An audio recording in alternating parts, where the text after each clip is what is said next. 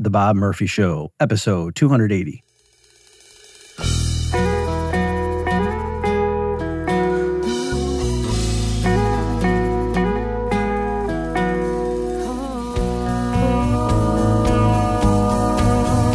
There's a tidal wave coming. What you gonna do? Get ready for another episode of The Bob Murphy Show, the podcast promoting free markets, free minds, and grateful souls. It's your source for commentary and interviews conducted by a Christian and economist. Now here's your host, Bob Murphy.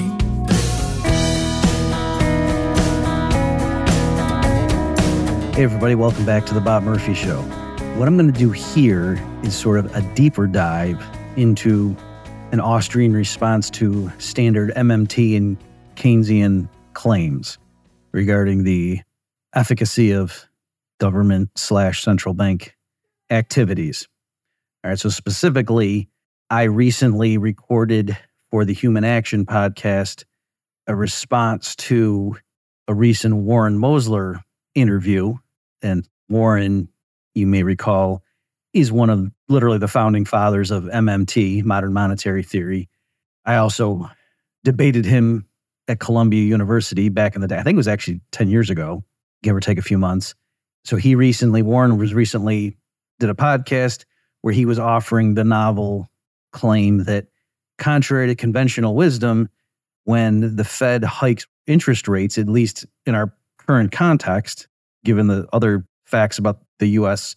government's fiscal position, that's actually stimulus, right? Other things equal, higher interest rates mean that the Treasury owes more interest payments to the private sector holders of government treasuries, and hence that boosts the deficit, which from an MMT perspective is stimulative, and it pushes up inflation, price inflation, which is like the opposite of what everybody else thinks, right? Everyone else acts as if central banks hiking interest rates is a tightening action that will dampen inflation, by which they mean price inflation, but at the possible expense of causing the economy to go into a recession. And Mosler saying the exact opposite. Okay, so anyway, I went through that recently on the Human Action podcast. I think that episode probably will drop maybe the day before this Bob Murphy Show episode you're listening to. And partly that's because I'm going to time it to be such. So I'm sort of the invisible hand behind that prediction. So I realized, though, that after I finished recording that episode, there were a couple things. So one is sort of a loose end. Mosler in the interview responded to a point or, anticipated one of the objections I raised, and I kind of missed that at the time. So after I was listening to him again, I said, oh, shoot, I'm kind of leaving myself open to a counterattack. And so that's one of the holes I'm going to plug in this episode of the Bob Murphy Show now. But beyond that, I was thinking through it because also I delved into Paul Krugman's handling of the case of Canada because they had a sharp fiscal turnaround in the mid-90s where they had been running budget deficits for years. Their standing in the international debt markets was beginning to be called into question. And then they turned on a dime and ran a series of, I think, 16 years in a row. I'll read the quote exactly later on in this episode that you're listening to right now, folks. But they ran many years of budget surpluses, and their debt to GDP ratio just fell like a stone, and they didn't have a recession. In fact, they had better growth than the G7 average, something like that. Okay, so anyway, when I was going through that example, which kind of was a case study in saying that the MMT and Keynesian narratives are not obviously correct because, for example, they really can't explain what happened with Canada. Krugman then did try to offer an explanation, and it'll be worthwhile for me to go through and elaborate on his response because I lightly touched on it in the Mises Human Action episode, but I think it warrants deeper study. It was all this stuff besides just, hey, we're right and the Keynesians and MMTers are wrong. Besides that, I think you're going to just learn some good old-fashioned economics and see some of the connections between these things. And so that's also why it's worthwhile doing. Okay, so to motivate things, this will be a bit redundant if you've already listened to the Human Action episode, but I don't want to insist that you do so. So let me go ahead and repeat. I'm going to play the clip from Mosler that I have already done so for the Human Action podcast, and then I'll give the response that I gave there. But then I will do more. I will then play a little bit later in the episode from Mosler to show that he anticipated what I said. Okay, and then I'll give the further response. Okay, so here is Warren Mosler on a recent podcast, and the host asks him just to elaborate a little bit on how does government spending work from the MMT perspective? Right. And so let's take this example. The Treasury is going to buy a plane and send it to Ukraine. Let's just say the plane costs $1 billion, or a series of planes cost $1 billion from Boeing.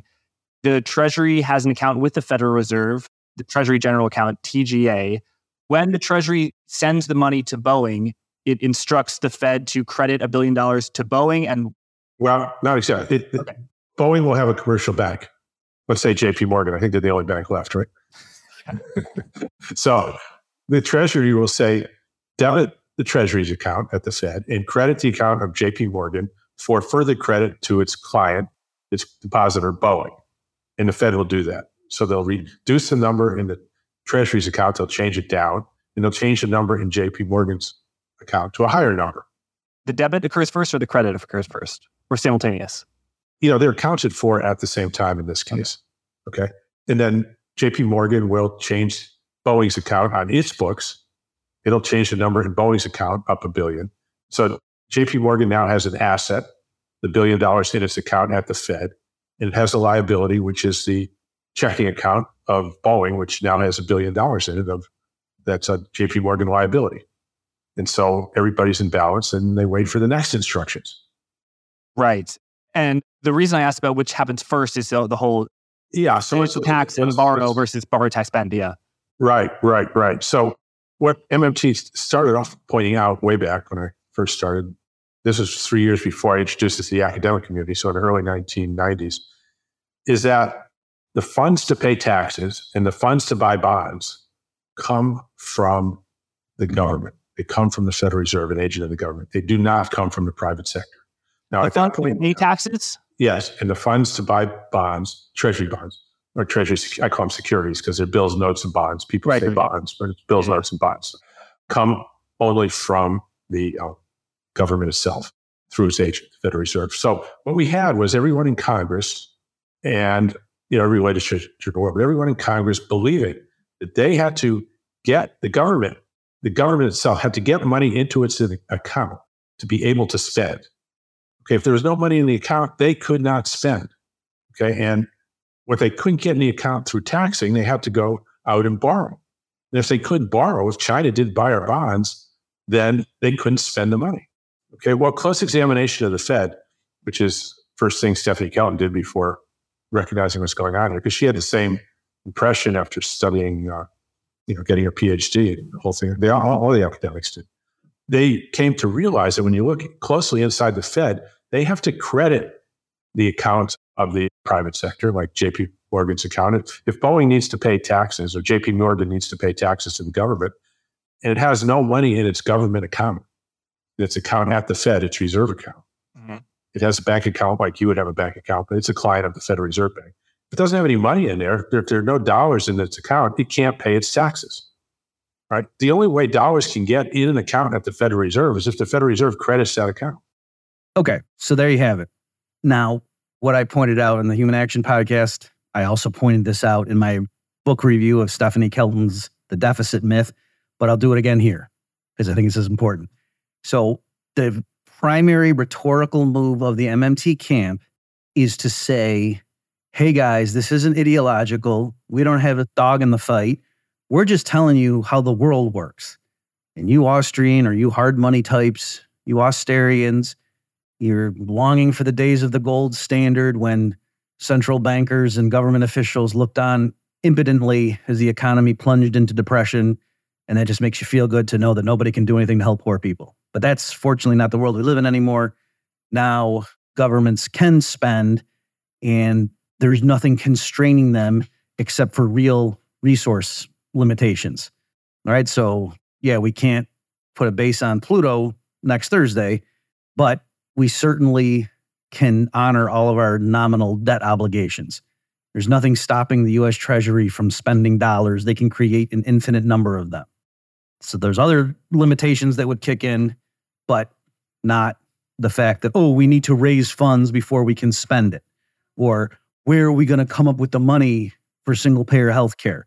That if you're talking like that, and again, this is what the MMT person says, if you're talking like that, it just shows you haven't gotten it yet. You're still thinking of the government like a big corporation or a big household, when no, at least when it comes to governments like the Japanese government or the United States government, they are what we call in the MMT literature monetary sovereigns, that they issue their own fiat currency, but also they're able to borrow in debt that is denominated in that same currency, that they enjoy wide acceptance of their debt instruments.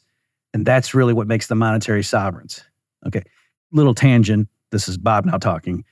I mean, it's been me the whole time, but you get what I'm saying. That part is critical, right? Because otherwise, if the MMT people didn't add that little caveat, well, then everybody's a monetary sovereign. I could go around issuing Murphy notes, but that really doesn't mean I get to do things the way the MMT people say the U.S. government can do things.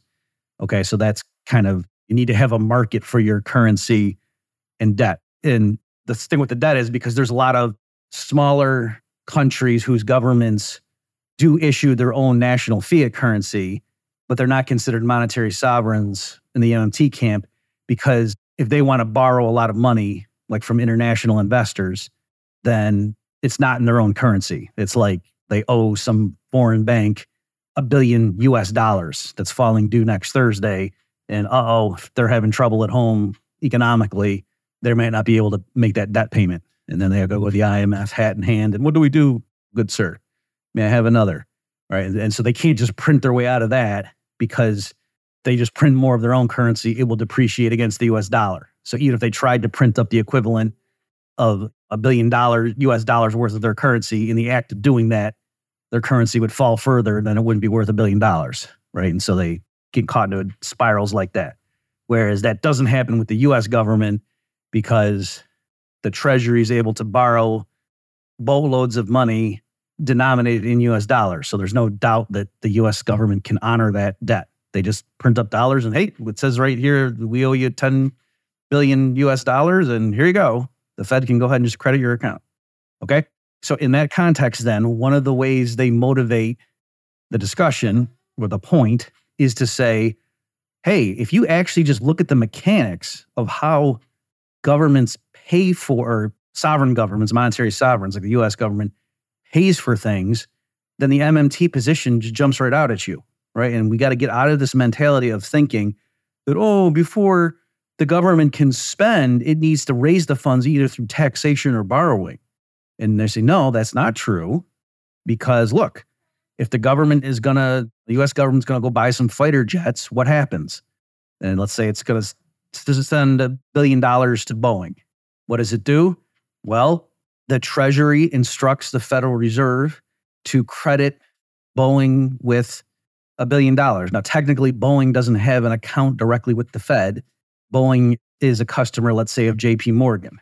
And JP Morgan has a direct account with the Fed. And so technically what happens is the Treasury wants to send $1 billion to Boeing. There's a payment on contracts to deliver fighter jets or whatever.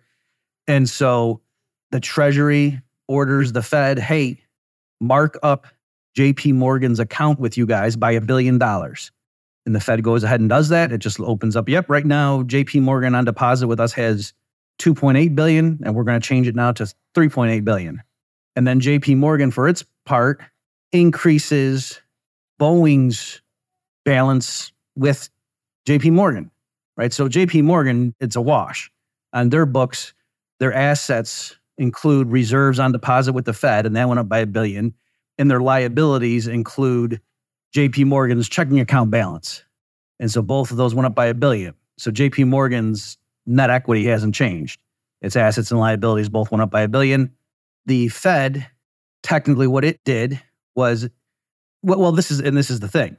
So I don't have her book right in front of me. I don't remember off the top of my head if Stephanie Kelton includes this part, but a critical part in the real world of what happens is you might say, okay, but where did the billion come from? And the MMT people would lead you to believe it doesn't come from anywhere. It's not like there's a pile of dollars sitting somewhere that the Fed is drawing down in order to make that payment. That's like the critical MMT insight, and insight in quotation marks.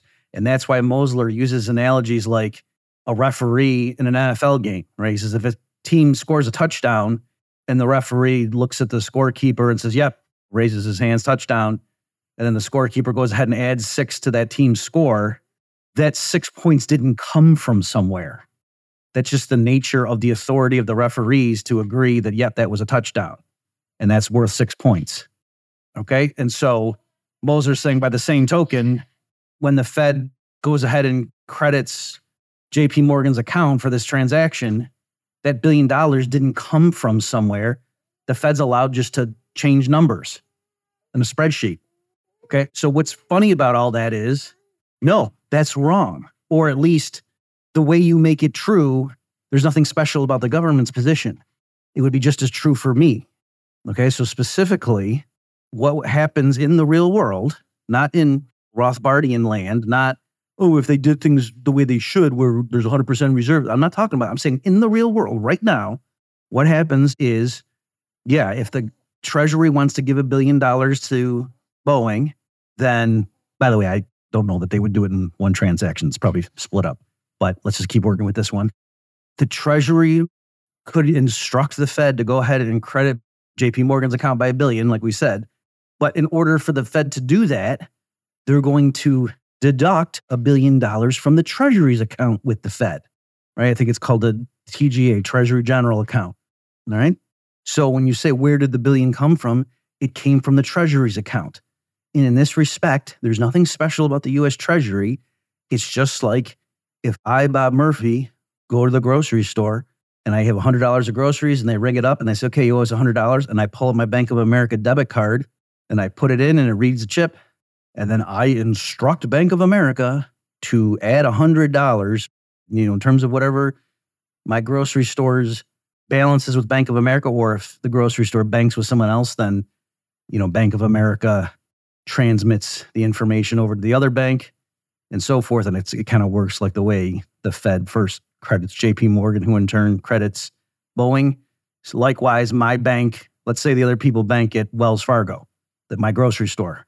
So I instruct Bank of America to add $100 to Wells Fargo's account with Bank of America. When they do that, and then simultaneously Wells Fargo increases Kroger, that's the grocery store, checking account balance with Wells Fargo by $100. So Wells Fargo breaks even. They get an extra $100 claim on Bank of America, and they probably settled those things at some point. And where did the $100 come from? Well, of course, my checking account with Bank of America goes down by 100. And so did I just prove that there's no constraint on Bob Murphy's spending? No, because if I instruct Bank of America to add numbers to somebody else's account and I don't have enough in mind, Bank of America is going to say no. Actually, they don't always say no. If there is an overdraft, but it's not too severe, they'll actually honor it, right? So if I only have $80 in my checking account and I go to pay $100 at the grocery store, they actually probably don't honor that one. But if I had done an online payment, usually they push those through. Okay. I've just noticed that pattern. Okay. So there are payments where sometimes they will, and I can instruct Bank of America to add $100 to somebody else's account, and they'll go ahead and do that, even if I only have 80 in mine. And then it shows my account having negative 20. And then, maybe it'll be negative 55 because they'll charge me a $35 overdraft fee. And then, of course, I try to quickly correct that. So that's very similar to what happens with the Fed and the Treasury, with one important distinction. The Treasury actually doesn't have as much freedom as I do, because since 1981, it has been illegal for the Treasury to overdraft its account with the Fed. Okay, before then, there was a mechanism in place where it could do that. That it was rare. It was actually rarely exercised, though, but it technically could do it. It just chose not to. Whereas since 1981, whatever that other mechanism, the authority for that, the Congress let it expire. Okay? So when Stephanie Kelton or Warren Mosler are describing how the Treasury instructs the Fed. Blah, blah, blah, blah, blah. They're making it sound like there's something special about the Fed's the Treasury's capacity, their abilities. That no, it's actually, that's true of every single person in the economy who has a bank account, and actually the Treasury has less latitude because the Treasury is not allowed right now legally to overdraft its account, whereas most people, if it's not too big, they do have a good little grace margin where they can overdraft their account. Okay? So that's where things stand with that. But now Warren did anticipate that response. And so let me go ahead. So this is new. I didn't cover this in the Human Action episode. And by the way, I wasn't being duplicitous. I had originally been listening to the Warren Mosler interview in my car. And then when I realized, like, oh, wow, this is good fodder for it, I took up my phone and I was like jotting down timestamps. And I missed this part originally. It was only later when I had already recorded the Human Action episode. And then I was given the timestamps for the excerpts to our audio guy that then I heard this part. I was like, ooh, shoot, Mosler actually anticipated that. So anyway, that's what happened. So here I am now dealing with that. Technically, when you look at it very closely, that is adding money first, adding dollars first to the economy before the economy can pay taxes or buy bonds. That was the initial MMT understanding, that everyone had this backwards. Congress had it backwards. It's the taxpayer who needs the government's money to be able to pay his tax. It comes from the government. It doesn't come from himself. He can't generate it. If he does, it's called counterfeit, and there's rules against that, right? And so, Vanessa, it's a free online book, 7 Deadly Innocent Frauds of Economic Policy. It's really a pamphlet. It's about 65 pages. And so people can get that online at my website, MoslerEconomics.com. Now they'll say, oh, but the Treasury is not allowed to run an overdraft at the Fed. Well, that's a congressional restriction. Operationally, the Fed doesn't care if the Treasury has a balance or not. It can credit the account at JP Morgan. But Congress came in and said, no, you can't do that. So the Fed has set up a walk around. All right. But what they do is they have a system of primary dealers. There used to be 42 when I was there. I don't know how many there are now, 20 or something. But they have a system of primary dealers where the primary dealers are required to buy government securities when the Fed sells them to maintain their status as primary dealers, which they have to maintain. Otherwise, the large institutional accounts won't deal with it. Your large pension funds and other insurance companies' accounts will only deal with primary dealers. So the Fed kind of has that on the primary dealers. It's got a little leverage on it. So it says you have to buy these Treasury securities. You're buying them at an auction. They'll go to the person offering us the lowest yield. You have to maintain your market share. And we will lend you the money to do it. The Fed will lend the dealers if they need it. Usually they do. It's called repurchase agreements. We will lend you the funds to do this. Okay. And so they say, all right, we're selling, 20 billion treasuries today, or we're buying, we're selling 20 billion treasuries. Primary dealers will come in with an offer. And the Fed will sell it to them. And it will loan them the money to do it. And they'll do it at a price that makes them happy. It's kind of a loss leader for these dealers. Or the Fed will sell the treasuries, or the Treasury will issue new treasuries? The Fed is not permitted to buy treasuries from the Treasury. They have to have bought them in the private sector. They'll go into the private sector and they'll say, look, we're buyers of 10-year notes, 2-year notes. And then the dealers have to offer to them. They have to maintain their market share. They have to be competitive.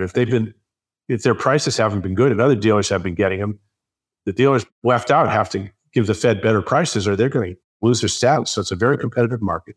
They don't make any money on it, but they do it as an entree into the market for the largest institutional clients. So it's a very clever thing for the Fed to do this. They get very good prices. It's not a boondoggle for the primary dealers.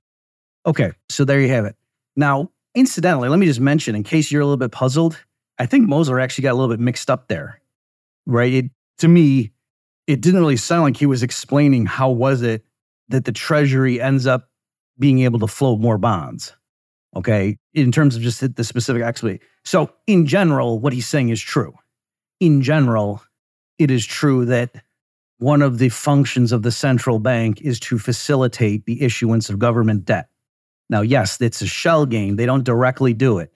And I don't know if that's just to fool the public or because they want to fool themselves even and say, oh, we're not just directly monetizing deficits. So that would be reckless. What we're doing is just independent monetary policy to promote stable prices and employment growth and blah, blah, blah. Yeah, who knows?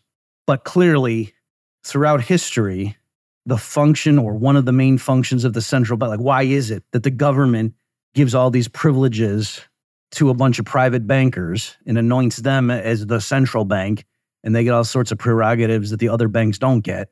Well, it's because the central bank makes it easier for the government to finance its deficits. Okay? So that's going back to the Bank of England. That's why they do it. The government is not just creating a central bank out of the goodness of their heart. It's a symbiotic relationship that they're given special privileges to the bank that gets anointed as the central bank. But then in exchange for that, the central bank helps the government borrow money on better terms than would be available without the existence of the central bank. Okay, so this is not a new insight that Warren Mosler and the MMT camp have provided us. This is a very cynical thing that hard money types who don't like central banks have said from the beginning. I'm not going to dig it up right now, partly because I forgot to. I actually meant to, but I haven't, and I don't want to take the time to do it. I want to bang this episode out. But if you go and read, I am certain if you go and read like Murray Rothbard's handling in his various works, The Mystery of Banking, The Case Against the Fed, and then, some of his more historical stuff, if he talks about like the foundation of the Bank of England or the second bank of the United States or whatever, I am certain that Rothbard will mention cynically that, oh yeah, the reason the government does this is to help it raise funds more cheaply, that the government can float bonds at a lower interest rate given the existence of the central bank that it just created than would otherwise be the case. All right? I'm sure he says that. Maybe not in those exact words, but words to that effect. Okay, so this is not some like, shoot, we almost got away with our ruse of the public, but Warren Mosler came along and explained, no, this is standard stuff. And now you got to step back, though, and just rhetorically look at what the MMT people are trying to do.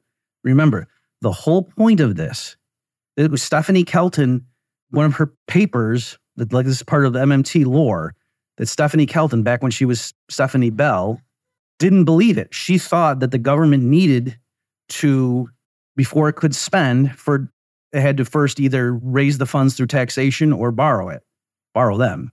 And then the scales fell from her eyes as she went to do, research that. And that's what made her all of a sudden agree with, I think it was Randall Ray was the person converted her. I might be wrong about that. Okay. So that's where all this is coming from. And even like, you heard that guy interviewing Mosler for this most recent version of it, iteration of it. Okay. So the whole point of this discussion or debate, whatever you want to call it, was the MMT claim that, hey, you're taught that the government needs to either, if the government's going to spend, it has to first raise the funds through taxation or borrowing. But that's not true, because what happens is when the government needs to spend, it just instructs the Fed to go ahead and credit the recipient's account. And then when the critics point out, no, but you haven't proven your case yet because legally the Fed will only comply with such an order if the Treasury already has the funds in its account. And you just saw how Mosler, he didn't deny that. Mosler didn't say that's not true. Mosler said, well, yeah, okay, sure. But then the Fed came up with a workaround. And notice what the workaround entailed. It entailed the Fed getting funds into the hands of broker-dealers so that people in the private sector could afford to buy government bonds. Okay? So again, even with this, quote, workaround, it is still true that in order for the Treasury to spend money on anything, it first needs to have the funds obtained through taxation or, other things like fees or something, or through borrowing. And Mosler didn't refute that by pointing out, well, yeah, if they can't directly, they already have the money beforehand in their checking account, they can just go borrow it. Right, that's what we said all along. Okay, so far from proving MMT is right, they're conceding that no, on this central claim, MMT is totally 100% wrong. It is not true that the Treasury can spend money first and then later come up with it. No, the Treasury has to have it first. Okay, so, and then too, you guys, we're kind of quibbling about it. No, we're not. Dollars existed before the Federal Reserve did, right? It wasn't that the US dollar came into existence in Christmas time 1913, which is when the Federal Reserve Act was signed. No, dollars existed before then. All right, so and we can push it back further, and the Constitution defined a dollar as a certain amount of grains of gold or silver and blah, blah, blah. Okay, we can do all that, but you see the point that there's these glib demonstrations in quotation marks about, well, gee, I mean, how could people have dollars to pay their taxes if the government didn't first spend them into? Well, they did. Okay, that's the MMT story. It's like it's almost like a creation myth or something, and that in the beginning there was nothing, and then the Fed said, "Let there be dollars," and that's just not what happened historically. It's wrong. All right, so there you go. All right, now shifting gears somewhat, I want to talk about the claim that both MMTers and standard new Keynesians in Paul Krugman mold share. And the reason I'm saying that, just so you're not confused, is Krugman is not an MMTer. In fact, he directly went head-to-head with Stephanie Kelton. It may partly be because Krugman was jealous that the MMT people are the cool kids now and nobody has time for Paul Krugman after his cameo with Jonah Hill. But in any event, Krugman makes fun of MMT people, all right, and thinks that he's the real scientist and they're hacks. But where they agree is to say that, especially if you already have a weak economy, especially if you're in a liquidity trap and interest rates are very low, that the worst thing you could do if you're worried about a government debt getting too big is to try to slash spending in order to get your fiscal house in order, that's self-defeating, that you're going to plunge the economy into a bad recession, maybe a depression. And on top of that, you're probably not even going to fix the government's finances because now everyone's out of work and tax revenues drop. And so it's not even like it's too painful to be worth it. It's that it doesn't even do anything for you. Okay. So in that context, the ECB, I misspoke, by the way, on the Human Action podcast, I said it was the World Bank that put out this study. It wasn't. It was the ECB. I knew it wasn't the UN and I knew it wasn't the IMF, but I should have realized that it makes more sense that the ECB would do it, right? Because they're the German influence. There's still like a hard money mentality over there, whereas World Bank is not hard money at all. So the ECB put out a bulletin where they went through some historical case studies of, I guess all case studies are historical, of cases of what they called expansionary austerity. Specifically, it was governments that had been running big deficits, their debt to GDP ratio was getting out of hand, and they managed to improve their fiscal position while their economy did not suffer. Okay, so that's the term expansionary austerity. Now, what's interesting is they stressed even in that bulletin, and this, of course, lines up with Austrian theory, is that the examples where this worked particularly well were ones where the government fixed its finances not through massive tax increases, but through spending cuts. Okay, and incidentally, now this is me talking. Well, it's been me talking. How many times are you going to use that joke, Bob? You have to be careful. A lot of times when people talk about austerity and they'll say, oh, like the IMF came in and gave a loan to some South American government, some right-wing authoritarian or whatever, and they imposed austerity measures and it was just awful for the people. And look at the pain of it. And, combined with privatization and liberalization, and then these international companies came in and just raped the land. So in many cases, yeah, a lot of that is like within the same zip code of the truth. Like I'm not saying but their specific diagnoses, a lot of times they're overlooking the fact that what will often happen is the IMF would come in and in their so-called liberalization program, because a country's debt was getting out of hand, they would insist on massive tax hikes, thinking that was the responsible, fiscally conservative thing to do, that, hey, you can't just keep running this red ink. You got to raise revenue, so go ahead and increase your income tax by 12 percentage points or something. And so it's not surprising in that kind of environment that if the economy already was in trouble, like that's why the government was running huge budget deficits and running the printing press, that to then have a giant tax hike isn't good.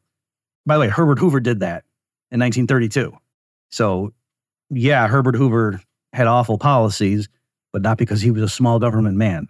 Among other things, he had drastic hikes in the income tax rates, the various schedule brackets. Okay, so what this ECB report stressed was that what governments need to do, at least if we're going to have history be our guide, if you have budget deficits that are chronic and that the bond markets may be getting ready to turn on you, And so you really need to turn your house around, fiscal house around, do it through cutting spending. Don't try to do it through raising taxes. And that appears to fit the historical pattern where the countries that opted for that approach, for some reason, didn't have a better economy afterward, even though, according to standard Keynesian theory, they should have. Folks, let's take a break from the action to explain what you can do to help make a difference. If you go to bobmurphyshow.com/contribute, you'll see some interesting offers there, and you'll know what to do. Let's get back to the show. Okay, so let me read a little bit of that. Okay, so here, this is me talking like I'm reading myself. This is an article I wrote for Mises. And so I wrote this in, when was this? I think it was, 2010. So this is me from a 2010 article. And I'll obviously link all this stuff, folks, bobmurphyshow.com/280. Ironically, a recent empirical case for fiscal austerity came from the June bulletin of the European Central Bank. In the wake of the Greek debt crisis, European governments are naturally keen on reining in their deficits. The ECB report looked at the historical episodes where Belgium, Ireland, Spain, the Netherlands, and Finland reduced their budget deficits. 3 of the countries saw immediate improvements in economic growth, but all benefited in the long run from tightening government finances. Okay, and then I explain how they stress spending cuts. Okay, so here's what Paul Krugman said in response. It's really amazing to see how quickly the notion that contractionary fiscal policy is actually expansionary is spreading. As I noted yesterday, this Panglossian view has now become official doctrine at the ECB. So what does this view rest on? Partly on vague ideas about credibility and confidence, but largely on the supposed lessons of experience of countries that saw economic expansion after major austerity programs. Yet if you look at these cases, every one turns out to involve key elements that make it useless as a precedent for our current situation. Okay, let me stop right there. Even if that were true, it still is a concern for the Keynesian view, right? That it's, generally speaking, when the Keynesians explain why it would be a bad idea for the government to cut spending when the economy is already on the ropes because, oh, geez, we've been running big budget deficits, we better do something about that. Why don't we cut the spending? The Keynesians don't normally say, oh, yes, that probably would work. It's just that if all the governments around the world tried to do that, then it wouldn't work if they did it simultaneously. But yeah, if any one of you cut spending 10% when unemployment was already high, that would probably boost the economy. No Keynesian talks like that. They say, what are you, out of your mind? If the government cuts spending, that's just going to reduce income, dollar for dollar. What are you, an idiot? Duh. Haven't you heard of the paradox of saving? Don't you know the liquidity trade? Right? That's how they talk. So already Krugman is moving the goalposts. But anyway, let's go back to the narrative here. Okay. Here's a list of fiscal turnarounds, and I put in brackets a different list from the ECB bulletin. Okay, so in his discussion, Krugman first mentioned the ECB, but now he's switching to a different list. And in particular, the case of Canada is in this other list that somebody else touted as examples of successful examples of fiscal austerity, expansionary austerity. And now Krugman's going to go through and one by one explain why they're wrong or why they're not useful to us, the world as of 2010. Canada, 94 to 98. So this is now, Krugman's going to go through point by point and explain why each of these cases doesn't count. Fiscal contraction took place as a strong recovery was already underway, as exports were booming, and as the Bank of Canada was cutting interest rates. As Stephen Gordon explains, all of this means that the experience offers few lessons for policy when the whole world is depressed and interest rates are already as low as they can go. Moving on, Denmark, 82 to 86. Yes, private spending rose, mainly thanks to a 10 percentage point drop in long-term interest rates, hard to manage when rates in major economies are currently 2 to 3%. Finland, 92 to 2000. Yes, you can have a sharp fiscal contraction with an expanding economy if you also see a swing toward a current account surplus of more than 12% of GDP. So if everyone in the world can move into massive trade surplus, we'll all be fine. Ireland, 1987 to 89. Been there, done that. Let's all devalue with an exclamation point. Also, an interest rate story, something like Denmark's. Sweden, 92 to 2000. Again, a large swing towards trade surplus. So every one of these stories says that you can have fiscal contraction without depressing the economy if, and he's got if in caps, the depressing effects are offset by huge moves into trade surplus and or sharp declines in interest rates. Since the world as a whole can't move into surplus, And since major economies already have very low interest rates, none of this is relevant to our current situation. Okay, so like I said, just to reiterate my earlier point, already Krugman's moving the goalposts. That in standard terms, when Keynesians are explaining why sharp cuts in government spending, if the economy is already in recession, is a bad idea, they don't say, oh yeah, this would actually work. It's just, it would be kind of unfair for us to try to do this because then all the other governments around the world are going to try to do it too or something. Like that's not what they say. There's going to lead to a race to the bottom of us all trying to export to each other. No, it's pretty straightforward. Like, gee, this is basic arithmetic. Don't you understand that one person's spending is another person's income? Duh. Okay, so there shouldn't be all these examples. Let me put it this way. We would have no idea that there were all these historical examples of governments cutting spending sharply and growing right through it and not having a bad economy if the Austerians hadn't brought it to our attention. It wasn't like the Keynesians ever said, now don't get me wrong, there's like 8 different historical examples of countries doing exactly what we say is impossible. But if you think about it, really in our current situation, we can't all do those things. And so therefore, let's not mention that. No, there was nothing like that. You would have no idea this ever happened in history. You would have thought this was impossible, except for the fact that a bunch of Austerians brought it to the attention of the economists to then discuss. Okay, but putting that aside now, let's go through. There's nothing tricky about what's happening in these cases. If the standard model of the world of the people who think government spending is wasteful and that the central bank printing money doesn't make you wealthier, and that, gee, if you're having a bad economy, maybe you should release resources out of the political sector where they're unproductive and return them to the private sector where they're more productive. All of that stuff is entirely consistent with what Krugman is saying happened in each of these historical cases. All right, so let me just walk through that.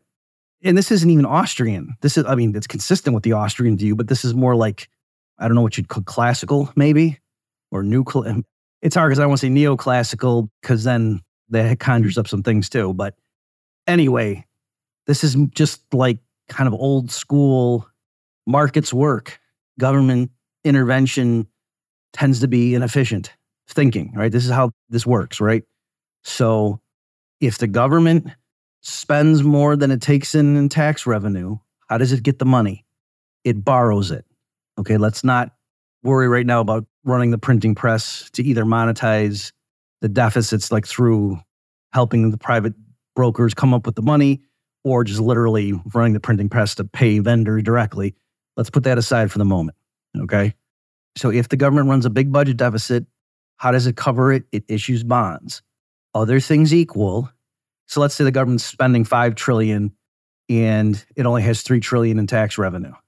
So it has to borrow $2 trillion. So the government goes to the bond market and it borrows, it floats $2 trillion of bonds now.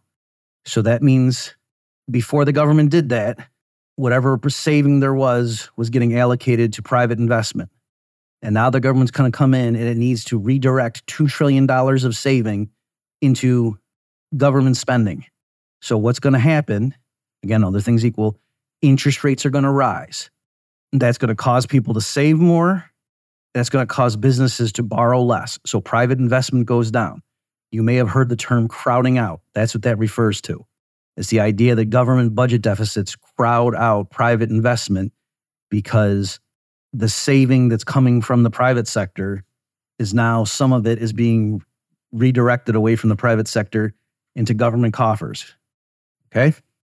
So what if now the government reverses that and the government cuts spending by, let's say, $2 trillion in this example? So they have a balanced budget that they raise $3 trillion in taxes, and instead of spending $5 trillion, now they cut spending by $2 trillion down to $3 trillion, and so they don't have to borrow that money. So what happens? Now the demand for loanable funds drops by $2 trillion at the existing interest rate. So what happens? Now there's a glut of savings. So interest rates fall. And that has two effects. It causes the private sector to save less because, now the reward on the margin for saving is lower. And it causes private businesses to borrow more. So private investment goes up until balance is restored, that the quantity of loanable funds saved equals the quantity borrowed. All right. So it's entirely natural to suppose that in a case where a government drastically cuts spending before it had been running huge budget deficits, that you would see interest rates fall. And not because the central bank is now all of a sudden loosening, but just because a huge player in the bond market now that was before demanding loanable funds has stopped doing so. Just like if the government had been buying a lot of steel to make tanks and then stopped and the price of steel fell, you wouldn't say, the central bank is now engaging in a loose steel policy. Now, it's a little bit trickier because, of course, the central bank does, quote, set interest rates in a sense.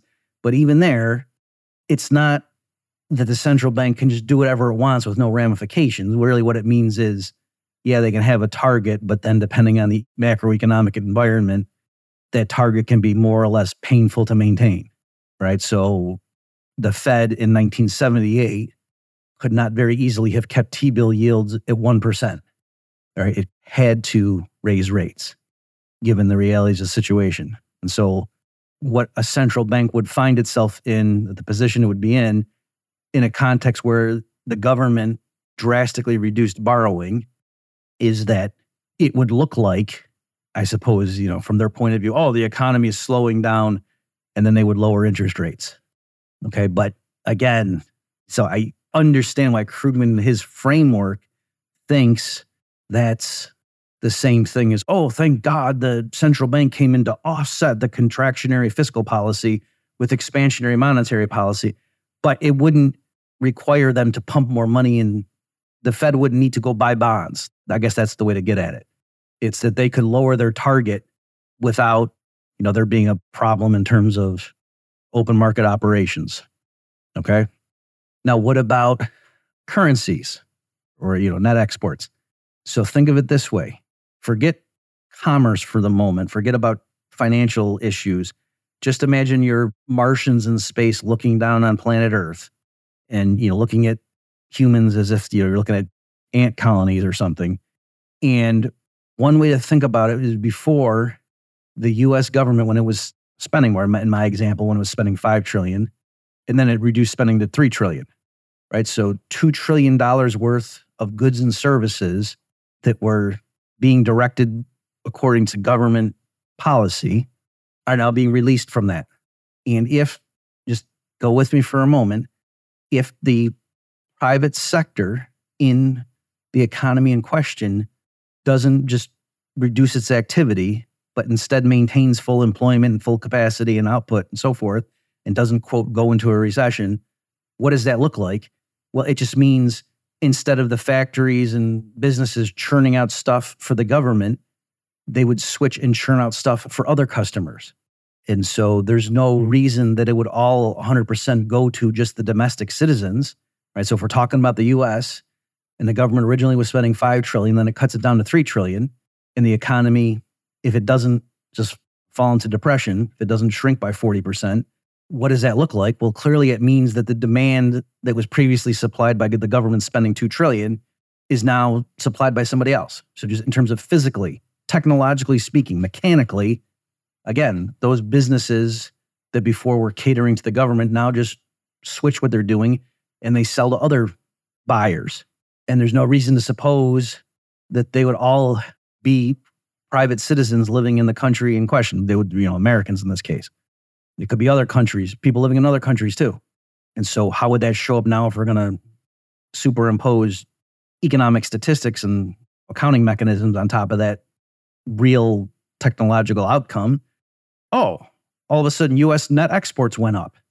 That instead of sending $2 trillion of stuff to Washington, now maybe they're sending an extra $1.5 trillion to the private sector in the United States and $500 billion to foreigners, more than they did last year. So that would show up as an increase in net exports of $500 billion. Now, if just like we told the story about what happened with saving and whatever, and interest rates, quote, had to fall to make that happen or to facilitate that.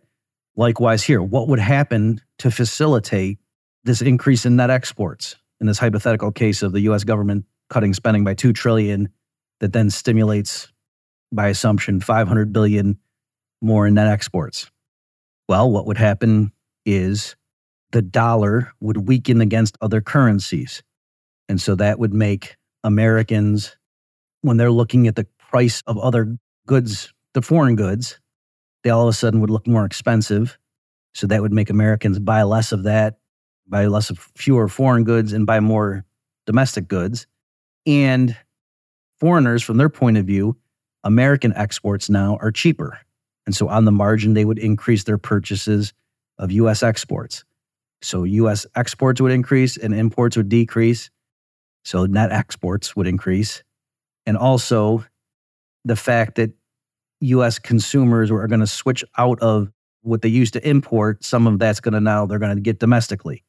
So this is going to, again, partly help explain how is it that U.S. businesses that before were catering to this $2 trillion that they were producing for Washington, now they got to produce for somewhere else. And part of the slack is Americans before you turn to foreign producers, and now they're going to buy domestically because the dollar is going to weaken. All right, so that's just, again, to kind of, you kind of know what the big picture has to be mechanically. And then now I'm trying to give you more insight into what happens with actual prices and things to guide people, because it's not that everybody has to know, oh, what's going on is the federal government reduced its spending by $2 trillion, thus balancing the budget. And hence, I better go export more to Japan now because otherwise the trade accounts will be like, no, you don't even need to worry about that. If you're a producer of cars or whatever, all you need to see is, for some reason the demand from Japanese buyers has gone up. I wonder what, I mean, you don't have to be stupid, but that's what you need. Prices still do their work in these types of scenarios and communicate information and give guidance. Okay. Now, you might be puzzled. You might say, that's funny. Oh, before I get into that, let me just mention. So again, we see how the Keynesians, and that's what, did he say it? Devaluation? Yes. So this ties in now with what Krugman was saying, that before you talk about Denmark, drop in interest rates. I've covered that to explain why that's not some trick that, you guys got lucky that when these governments cut their spending that the central bank facilitated by slashing interest rates, that falling interest rates, even without a central bank, that's what would happen, right? So it's not that the central banks gave an assist. They just passively went along with the fundamentals would now be. And likewise, when Krugman's saying, Ireland, 1987 to 89, been there, done that, let's all devalue, right? So I didn't click on his link there, but it must be that Ireland from 87 to 89, their currency fell, and that facilitated a net export boom. And then, that's why Ireland was able to get away with their fiscal austerity without plunging into recession, because their currency got devalued. So again, it sounds like from the Keynesian, the central bank to the rescue. They cut interest rates and they devalue the currency, debase it, as you right-wingers would say. I thought you right-wingers liked a strong currency and you were hard money types, but apparently now you're pointing to examples where the central bank engaged in loose money and they pushed down interest rates. I thought you guys were against them pushing down interest rates. I thought that would lead to an unsustainable boom. And they debased the currency. When that's under QE and Ben Bernanke's doing it and helps Obama, you don't like that. Okay? So you understand where Krugman's coming from, but again, he's wrong. This is standard stuff. This is what you would expect to happen. It's what has to happen, right? If a government, a country in isolation were to do this. Of course, if the government reduces its consumption, or it could even be investment, if you want to, if the government's building bridges or something, you can call it investment. I don't care. But if real resources that before were getting siphoned away into government projects are now being released to the private sector, it's going to show up as more consumption and private investment. And to the extent that some of that happens to be from foreigners, it's going to show up as net exports increasing. All right. And so how are they going to do that? Again, and it's also going to show up, how's the private investment going to go up? Because interest rates are going to drop. And how are foreigners going to be able to buy more U.S. goods? And why would Americans not want to buy as many foreign goods? Because the currency falls. But again, it's not because the central bank independently came in to save the day. It's that what would happen is that the currency would fall through, quote, fundamental reasons. The central bank would not have to buy more bonds. The central bank's balance sheet would not have to increase in order for the dollar, in this case, to fall against other currencies. Okay, so I'm stressing that. It's not that the Fed would have to engage in loose policy except to passively let, it would reduce its target interest rate, but it would find that in order to do that, it didn't need to buy more bonds. All right. And it would see the dollar would be falling in the foreign exchange markets against the yen and the euro and whatever, even though the Fed wasn't pumping in more dollars. Right. So other things equal, if the Fed all of a sudden doubled the monetary base, you might expect the dollar to fall against other currencies. And then it would make sense to say, oh, geez, the Fed's debasing the dollar, and that's why it's falling against the euro and the yen with its running the printing press. But in this case, no, even if the Fed didn't increase this quantity of dollars or the stock of money by 1 penny, the dollar would fall against other currencies. Now, why would that happen? And again, this might puzzle you at first, because you might have thought, if you're someone who likes balanced budgets and, Andrew Jackson's your hero and he paid off the national debt and hard money, man, by God, you might have thought that I favor a strong dollar. But what's happening here, again, you understand, like the U.S. has to increase net exports. Not that it has to, but that's a natural thing that would happen if just the U.S. did it on its own in the thought experiment. And so the prices, how are people going to be led to do that? Well, the currency has to fall. But to be clear, it's not that CPI would rise, okay? So it's not that Americans, in fact, domestic prices could fall. We'd have to get more specific about the scenario and say, what's the Fed doing or whatever. But that's partly how it could be that private consumption goes up, is that prices come down. And so consumers buy more stuff, right? Because again, businesses have to retool. Instead of sending $2 trillion worth of product and services to the government, now they got to give it to other people if employment's going to be maintained. So what does it look like if it were to happen? Is now households have to consume more too, right? Businesses invest more, but households have to consume more. And that all kind of dovetails, right? Why would the businesses invest more if all of a sudden their sales fell off a cliff? But if households are consuming more and interest rates come down, then businesses might say, oh, okay, so yeah, let's go ahead and expand our investment and open up more factories and plan on increasing our capacity because we're selling a lot more. Our government sales just tanked, but private sales are through the roof. Okay. Right, so this all dovetails. And so again, what would that look like? Why would the households do that?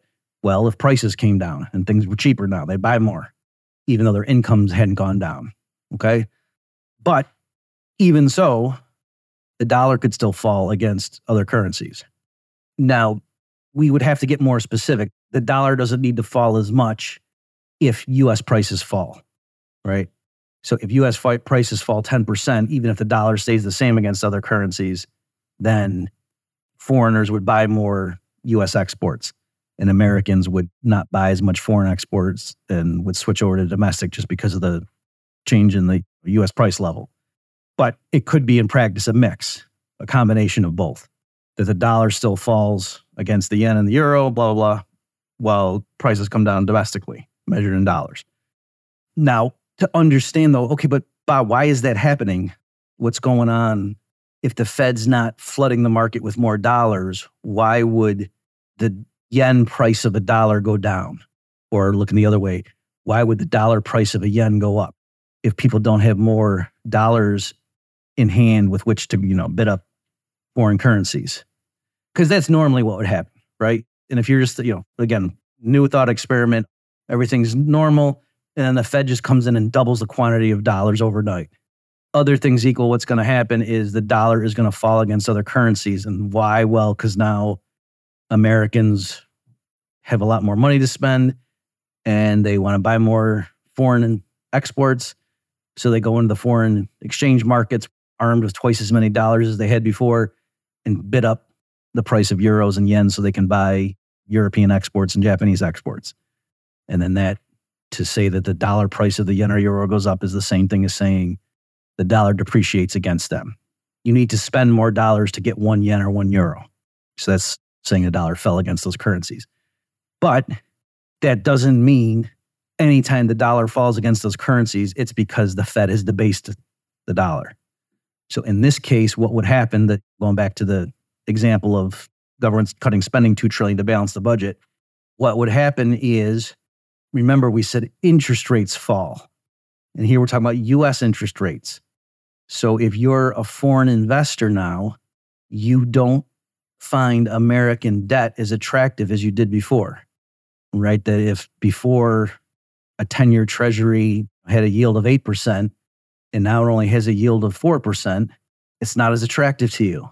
So those foreigners who before were effectively lending money to the U.S. government, now they aren't doing it as much.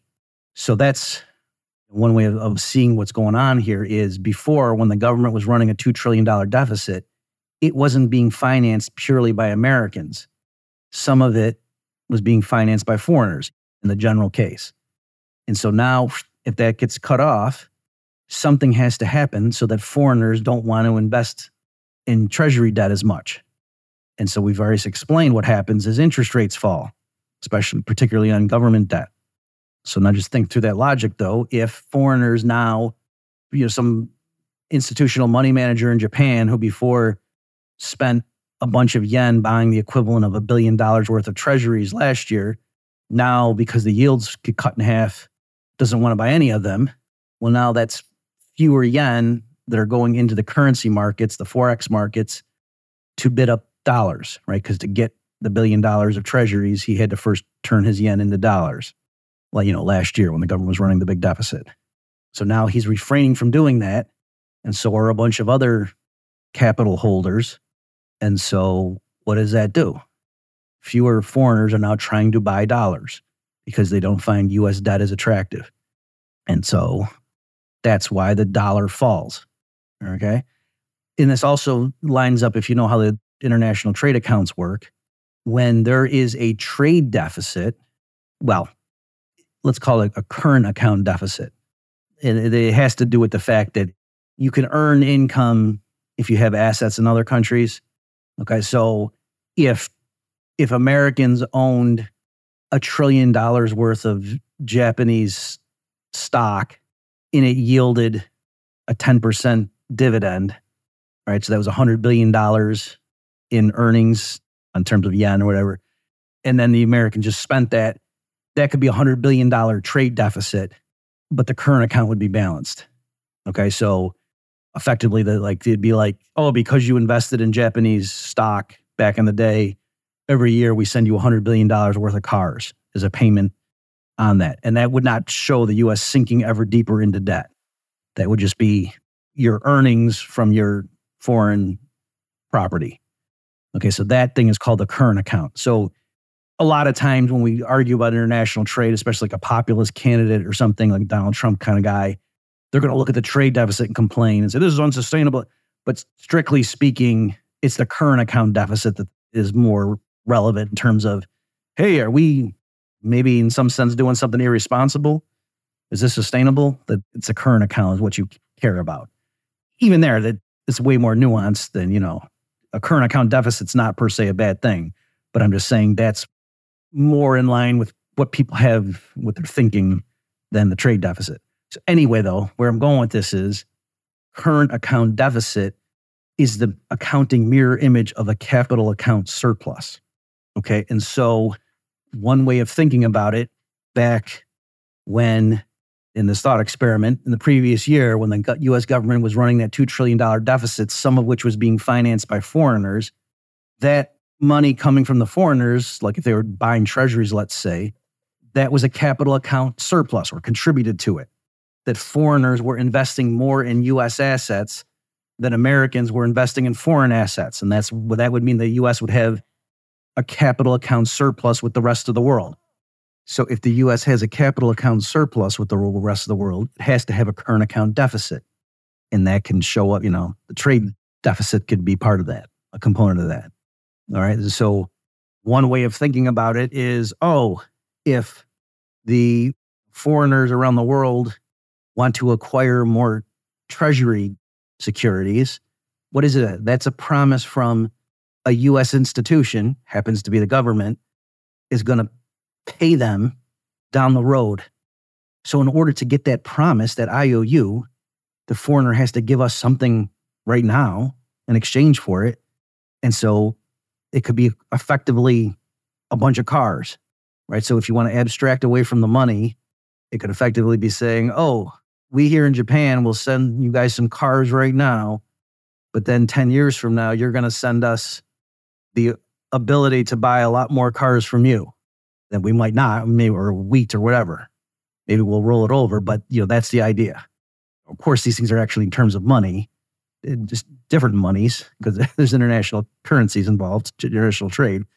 But if you want to think in real terms, like what's going on fundamentally, that's one way of thinking about it. So I'm just trying to drive home the point that when a government is running a big budget deficit that's partly being financed by foreigners, that often would go hand in hand with a trade deficit. And that makes sense because, again, to think about a big picture, what's going on is foreigners have to send us goodies now in exchange for U.S. institutions to say, down the road, we owe you purchasing power.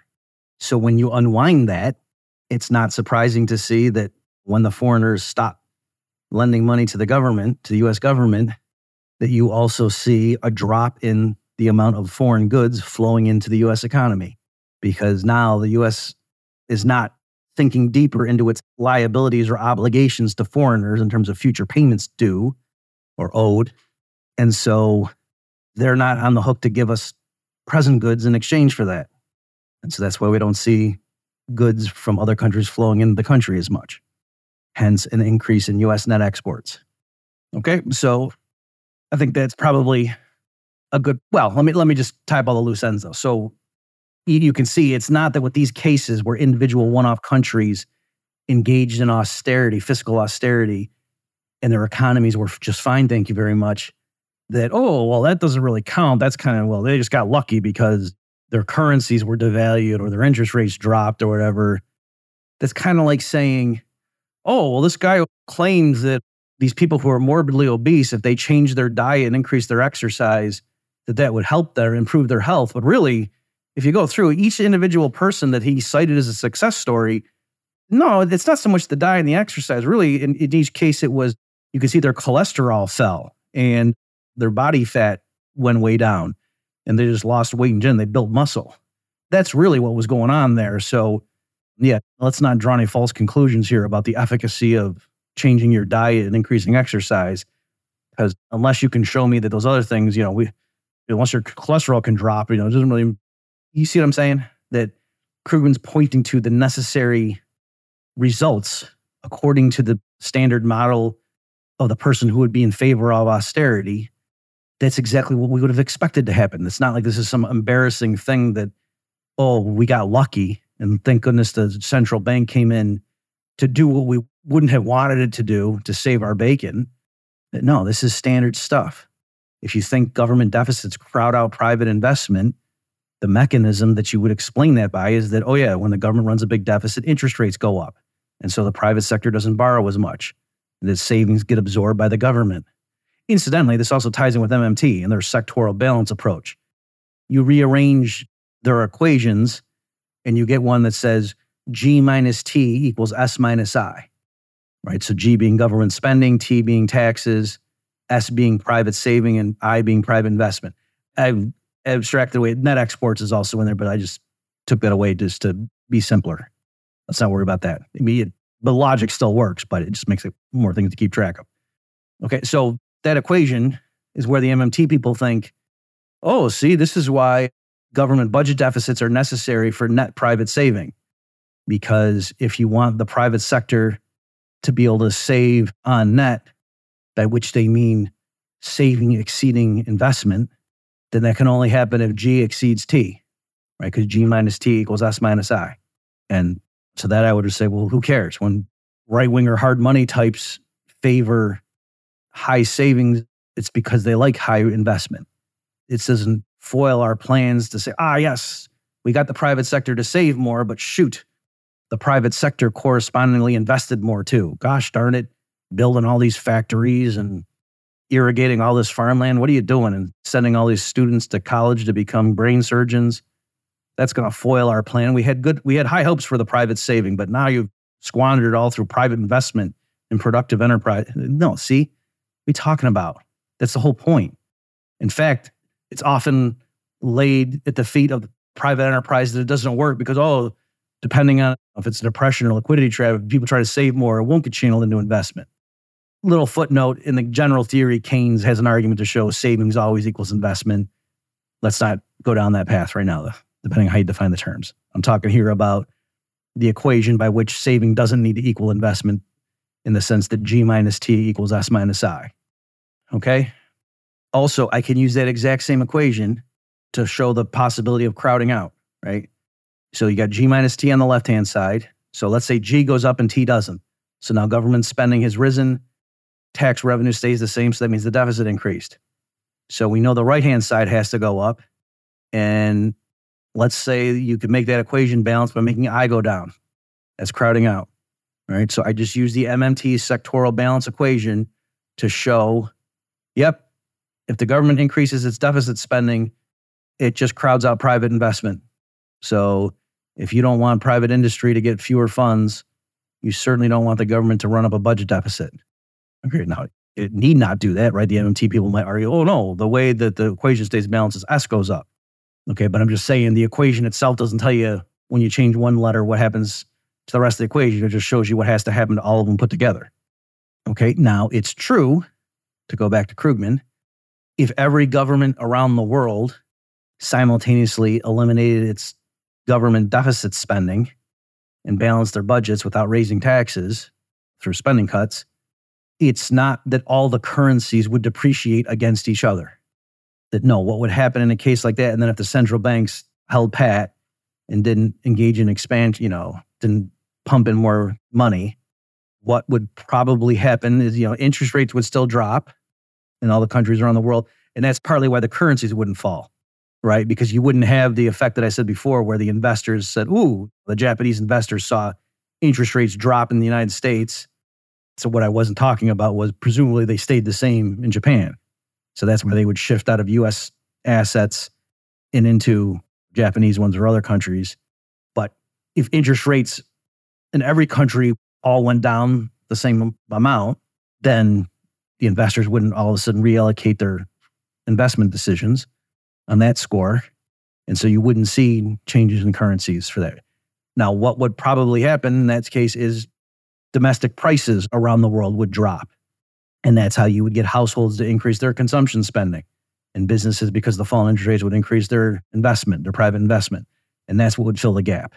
So yeah, if all the countries did it simultaneously, it wouldn't be that the fall in one government's spending that vacuum was filled by increases in spending, that it wouldn't be fueled by increases in spending in foreigners too on the domestic output. It would just all be, that gap would all be filled by the people's, international trade could increase, but it would be more balanced that exports and imports might simultaneously increase. So international trade per se would go up, the gross flows, but net exports obviously for planet Earth can't go up because their net exports are zero for the planet as a whole. But private consumption can go up across the board. Private investment can go up as government consumption investment go down, right? The macroeconomic accounting tautologies, sectoral balance approach, whatever you want to call it, is all consistent with that, right? So you can't use accounting identities. This comes down to economic theory. And so our theory is internally consistent to tell this kind of a story. And we have a bunch of historical examples where it worked. By the way, the example of Canada is great. So let me actually read that.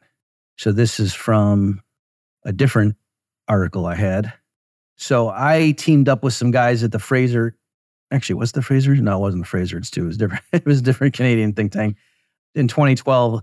But that publication, I don't think the PDF is available. I think you actually have to buy the physical book.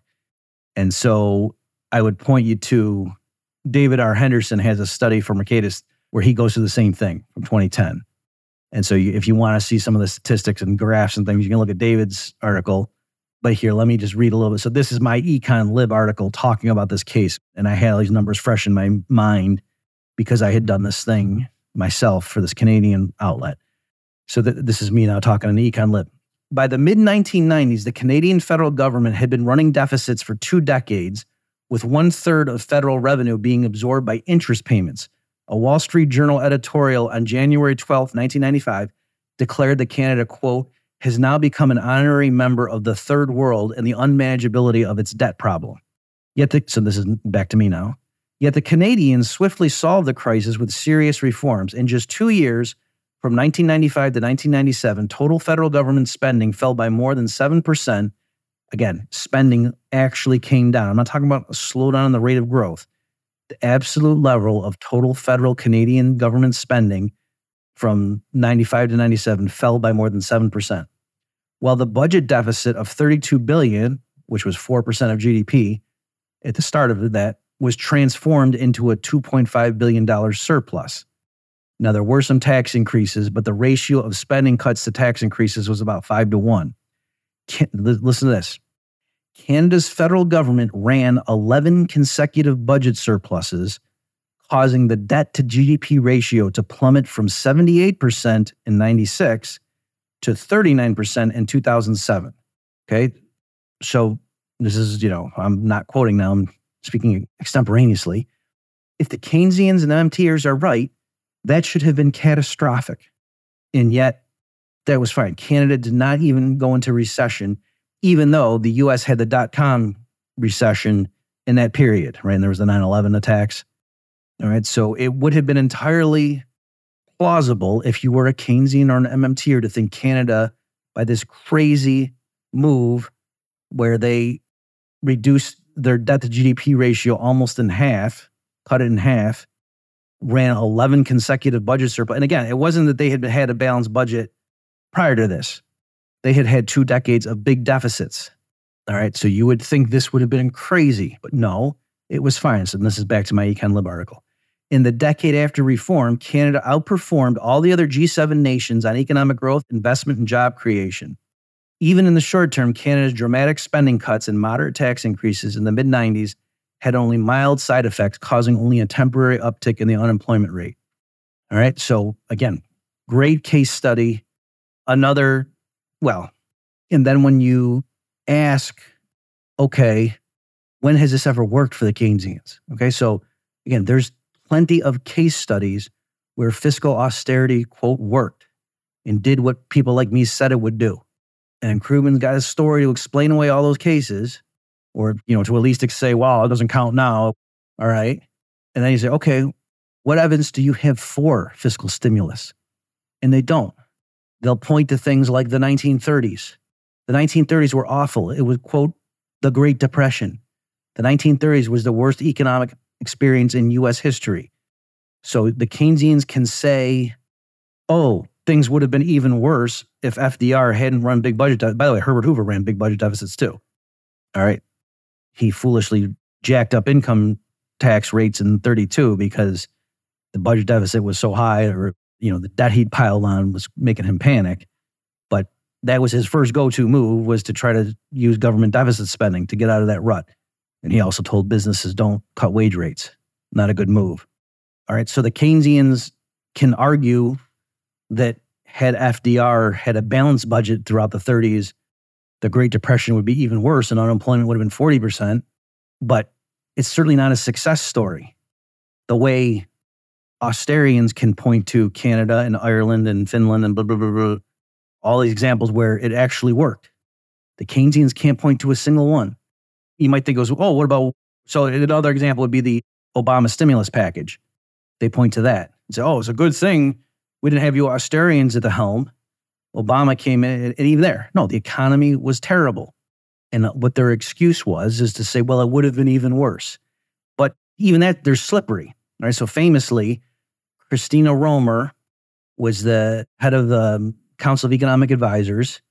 And I think Jared Bernstein was the second in command or whatever. And they famously or infamously said, before the Obama stimulus package got passed, Obama got elected in 2008, and they're coming in, they pushed through the stimulus package in early 2009.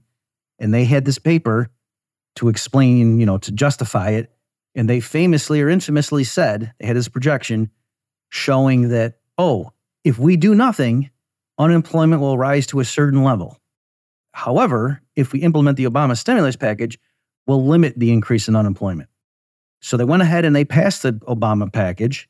And guess what? Actual unemployment not only went above what Romer and Bernstein said it would with the stimulus package, it went higher than what they warned would happen if they did nothing. Okay? And to make sure, in case you don't know that, like that's kind of a big deal. In the way the Keynesians, the Keynesians didn't admit defeat. They didn't say, oh, geez, sorry, we got this one wrong.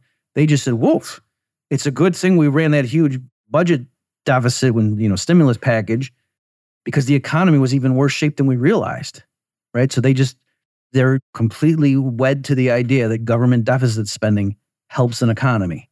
And even if they have a huge increase in government deficit spending and the economy gets worse than even they thought it was, they don't entertain the possibility that maybe your government deficit spending made it worse. No, it's just, geez, there was this latent illness that we hadn't detected, because we all know, a priori, government deficit spending creates jobs. Okay? And then they also made the same mistake on the back end with the so-called budget sequester.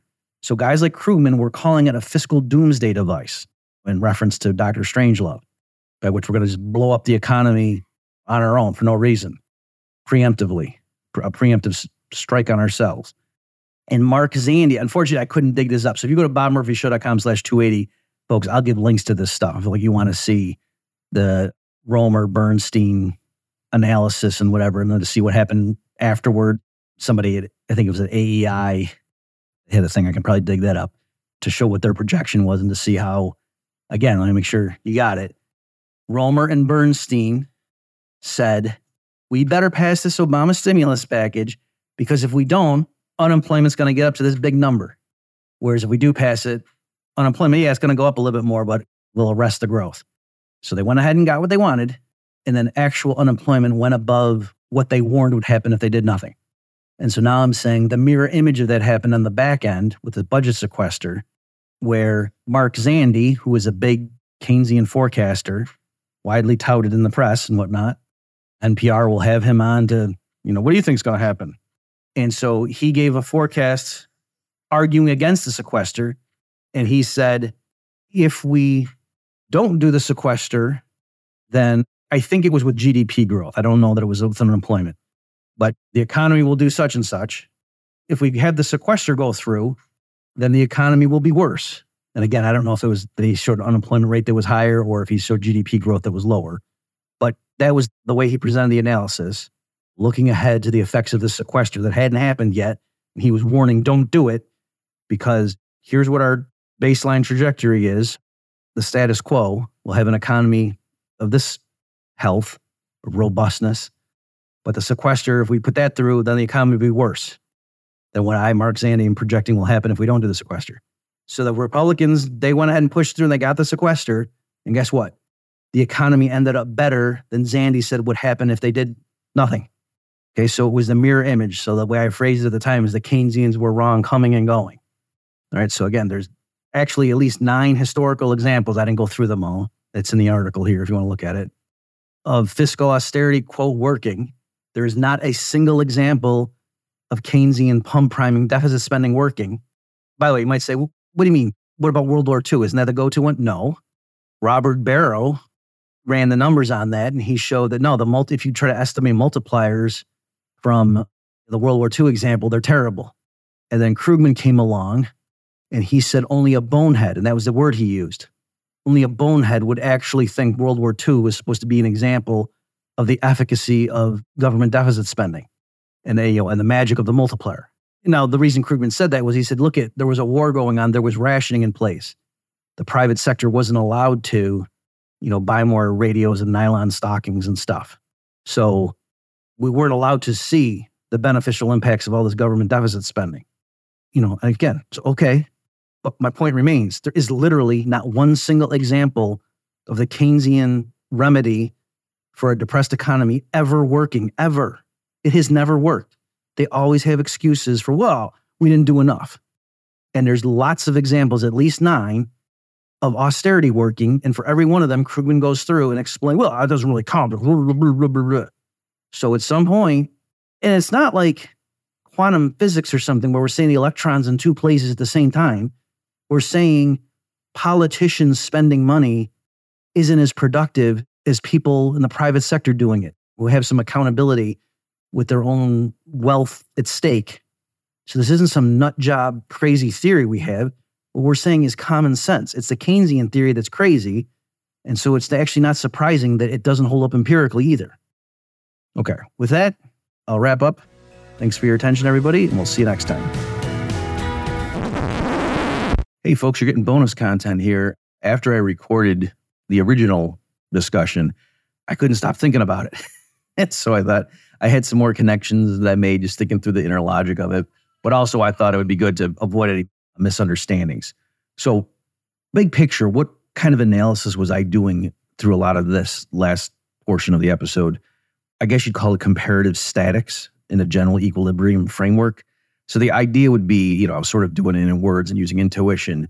But if you were going to do it formally, and this departs from official Austrian economics territory, we're venturing out into the void of other types of schools of thought here. But the idea is like you would write out a bunch of conditions that would have to be true in equilibrium, right? Like, households are maximizing their utility subject to their budget constraint. And if there is a central bank, what's its objective function and how does it respond? And so the idea would be you'd write out the first equilibrium and figure it out when the government's running, spending $5 trillion, taking in $3 trillion in revenue and running a $2 trillion budget deficit.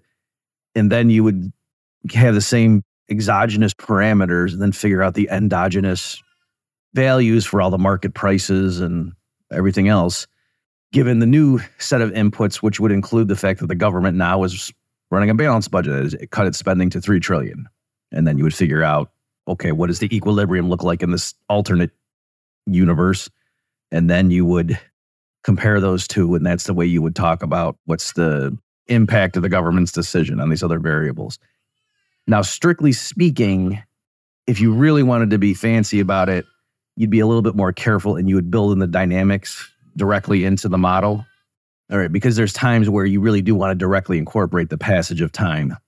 Or that's kind of confusing. There are scenarios or there are questions under consideration where the passage of time and how these market values evolve over the trajectory is itself the thing you want to investigate. And so they're using a sort of comparative statics, timeless equilibrium in one snapshot, and then change some of the numbers and what's the new timeless equilibrium. That's inappropriate. And so, for example, one time David Friedman had an article and he was saying that he was trying to argue that people seem to think it's bad when home prices fall. And he was trying to show that no matter which way home prices go, that benefits people. Because if home prices come down, then hey, whatever your original optimal bundle of housing was, now you can afford to buy some more. Your opportunity set has expanded. And if housing gets more expensive, then hey, you can sell off, you can move into a slightly smaller house and then buy more steak or whatever. And that your opportunity set, because you can always just keep your original bundle. That was the insight driving that. Right. So, and my point was, and that strikes a lot of people as wrong. Like most people, if they heard, hey, whether housing prices go way up or way down, you benefit because you could always just keep doing what you were doing originally.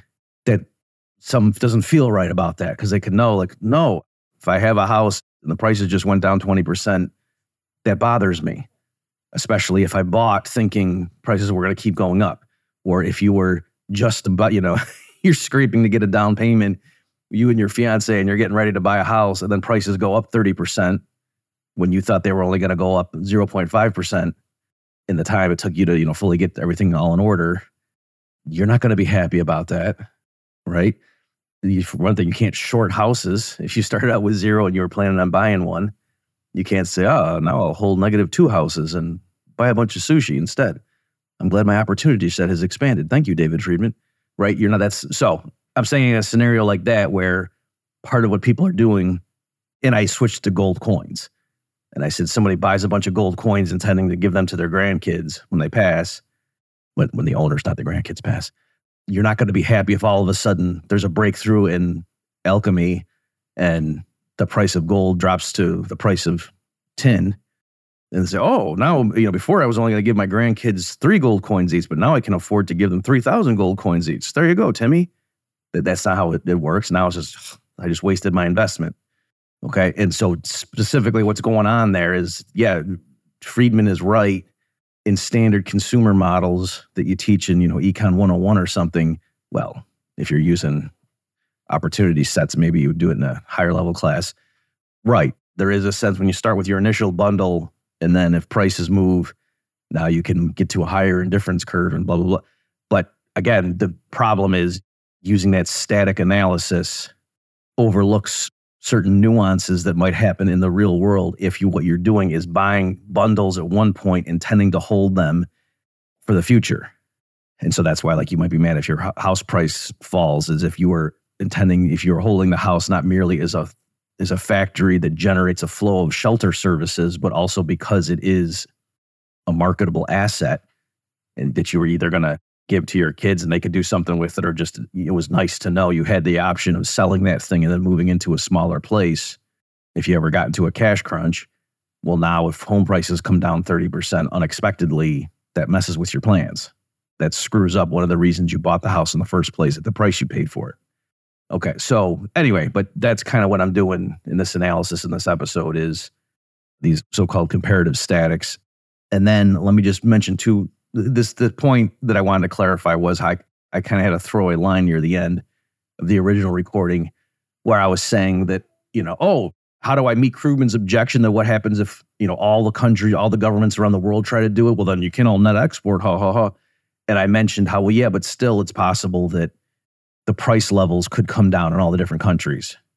And let me just elaborate a little bit more on that. So one thing is, price levels don't have to come down. And so again, what we're trying to do is we're trying to explain, what is the mechanism by which the private sector fills the void left by the government slashing spending by $2 trillion. And so I was saying that, well, if domestic prices come down, then that could make consumers spend more than they did before. But that doesn't need to happen. That could just be one of the things that happens. Just the drop in interest rates, which I've already spent some time elaborating on, could do it, right? Because other things equal, the lower interest rates are, the more households will spend on consumption, the less they'll save. So that's one way that the gap would get filled. But those two things interact. Other things equal, the lower the interest rate, there's two things that go on. Yes, on the one hand, probably the lower fraction of income that the household saves, because on the margin, the intertemporal trade-off has worsened now. If you're willing to defer consumption, you defer 100 units today, when interest rates are 10%, you get 110 units of real consumption next year. But if we're talking about real interest rates, whereas if interest rates go down to 2%, then you only give up 100 today to get 102 next year, right? So other things equal, interest rates come down, consumers don't save as much on the margin, but also the composition of their assets changes. And so specifically, the lower the interest rate is, the more likely you are to hold actual cash or, things that are near equivalents to it. Because if you're sitting on actual cash, either like literally in your wallet or, in a safe at home, or even a checking account balance that doesn't pay a high interest rate, then you're foregoing the income you could earn through interest if you were to invest in something less liquid, like a 12-month CD or something, or buy stock in a corporation. Okay. And so the lower interest rates are, the higher percentage of your assets would consist of actual cash. Like in a hyperinflationary environment, well, I'm changing things because they're at the rising prices, but even so, in an environment where like interest rates are 20%, you're not going to want to hold a bunch of cash, relatively speaking, because the cash just sits there earning 0% in your cash balances. Whereas if you went and bought a bond with it, so you want to economize and only keep the cash on hand that you were going to spend in the imminent future. You wouldn't just bulk up on a bunch of cash because, hey, things are uncertain right now, and I just feel better having a bunch of $100 bills in my safe at home, or a bunch of more gold coins sitting in my safe at home or at a safe deposit box at the local bank. Okay, so see how that interacts with our story here. And so let me just explain. It depends what the money is. And it depends on how new money comes into the economy for me to be able to say whether prices would fall or not, or how much would they fall. So for example, again, we're doing this same thought experiment that I did at the tail end there. Like all the governments around the world are slashing spending and going from a huge budget deficit to a balanced budget. Some countries might see their price level fall. Other countries, and when I say price level, I'm using shorthand, I mean an index of consumer prices. Other ones might not, and it depends again on, in those countries with the respective currencies that their people use, like what's the system in place. So if it's a standard thing like it is nowadays, and there's a central bank that exists, and they have a mandate, and they want to keep price inflation around 2%, let's say, well, there will be, quote, deflationary pressures from what the government does originally, and then that would make consumer prices, the rate of their increase, fall below 2%. And so the central bank, if it wants to maintain that CPI rises at 2%, would pump in more money. And that's partly how, with the lower interest rates, all the households could satisfy their desire to acquire larger cash balances. So the central bank would literally provide more money for them. So if households want to bulk up and increase their cash balances by 5% originally, immediately after the shock of the government slashing spending and interest rates plummeting, there's not enough money to go around to do that. And so prices start falling because households are cutting their spending. Then the central bank enters the mix and puts more money in the market. And then households, that's what they can accumulate. And so that's what keeps price inflation marching upward at the central bank's desired 2% rate. The only way to reconcile that with the other changes is if the central bank pumps in more money. And so Krugman can say, aha, see, the central bank accommodated the fiscal austerity through its expansionary. But I would say, no, it's not expansionary. The central bank is just doing what it needs to do to maintain its original expansionary monetary policy. In this context, I think would mean, oh, there's a problem. And so the central bank lets the economy, quote, run hot for a while and lets price inflation go above the 2% target because, oh, gee, we kind of painted ourselves into a corner here. And this is the only way we got to kind of print our way out of this mess. That's not what's happening here, right? They're putting more money in to maintain their original stance of the desired price inflation target. So I wouldn't say that would be the central bank loosening in this context. Okay, but whether you call it loosening or not, that's what it is. And now the real slam dunk, though, because you might say, oh, come on, Bob, you're quibbling. The real way to show Krugman is wrong for suggesting that the only way government fiscal austerity cannot lead to a recession is if you have a central bank that offsets it. We can do the same thought experiment in an economy with no central bank. And like if there's gold, well, then what happens, right? So let's say that they actually get gold and they stamp, private mints stamp it into coins that people use. And in this economy, people literally have prices quoted in grams of gold or grains of gold or ounces of gold.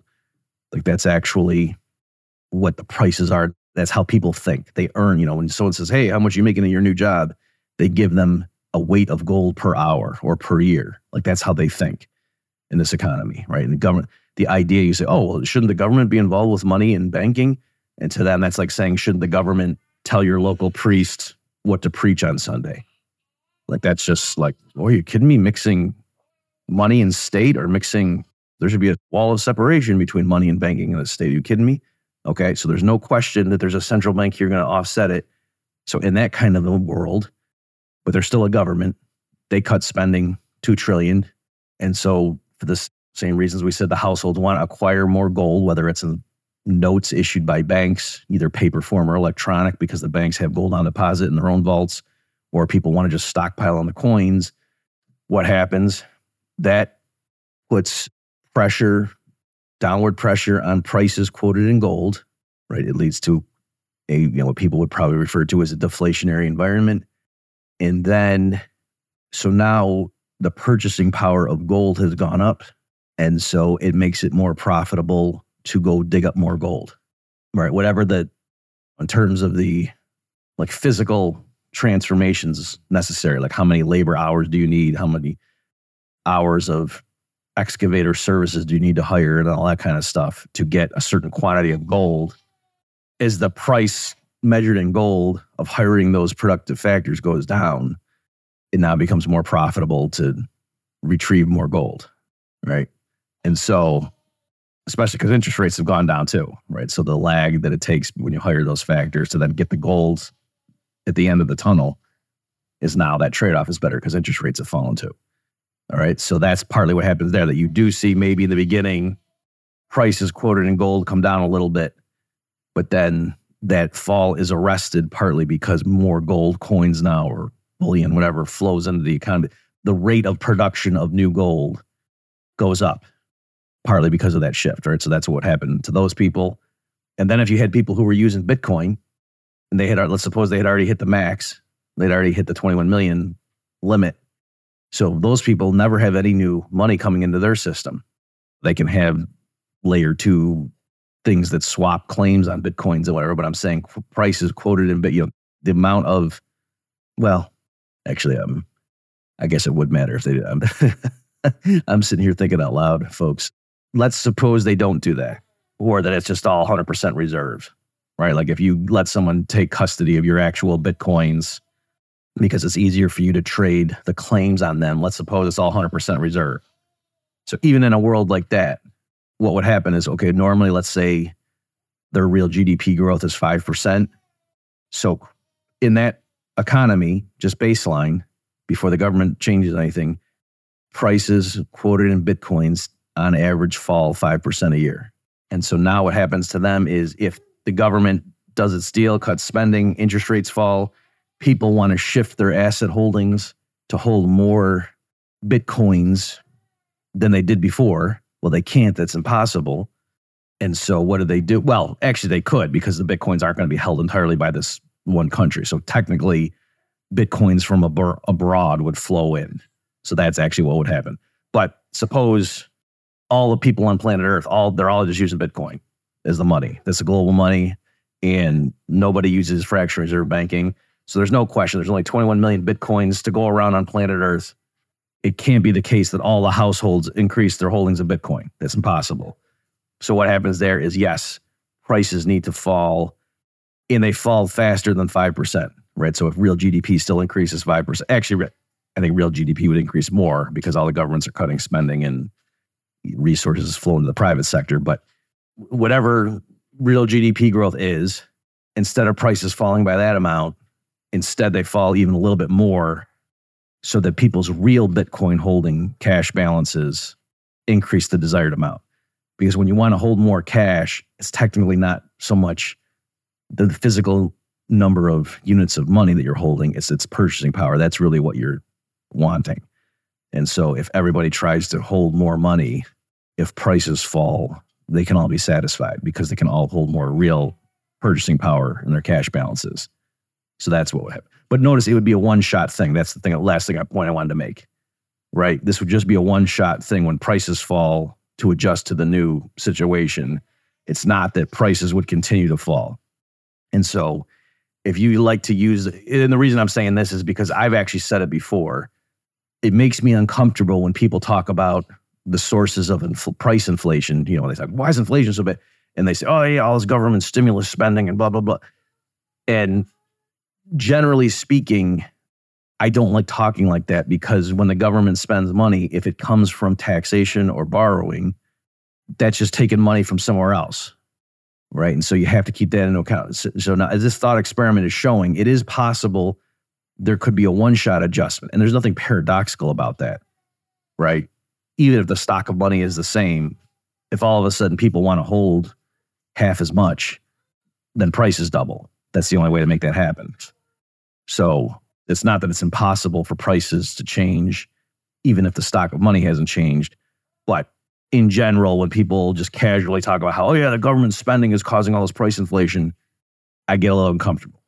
And so I'm saying at best, a change in government policy like that could explain a one-shot transition.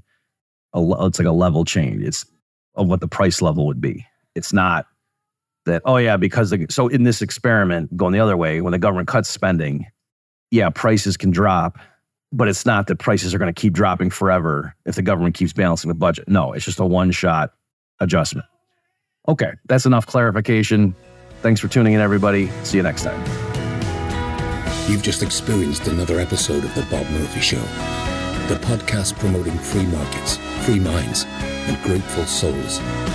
For more information and to subscribe to this podcast, visit bobmurphyshow.com.